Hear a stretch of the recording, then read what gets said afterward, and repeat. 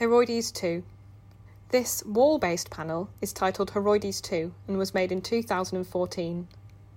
The square panel is bordered with a thin brown frame and measures approximately 1.5 metres wide. It is displayed on the left-hand wall by the entrance to Gallery 2. Heroides II is one of Kher's paintings made with thousands of bindis. A bindi is a coloured dot or a sticker worn on the centre of the forehead, traditionally by women from the Indian subcontinent. Heroides II consists of a grid of evenly spaced red bindi dots, the size of a fingerprint, upon a black surface. The strict pattern of rows and columns of dots create an illusion of movement, rippling like a flowing river or blooming like a field of wild flowers. When read as a flat surface, the rows can also look like binary or Morse code.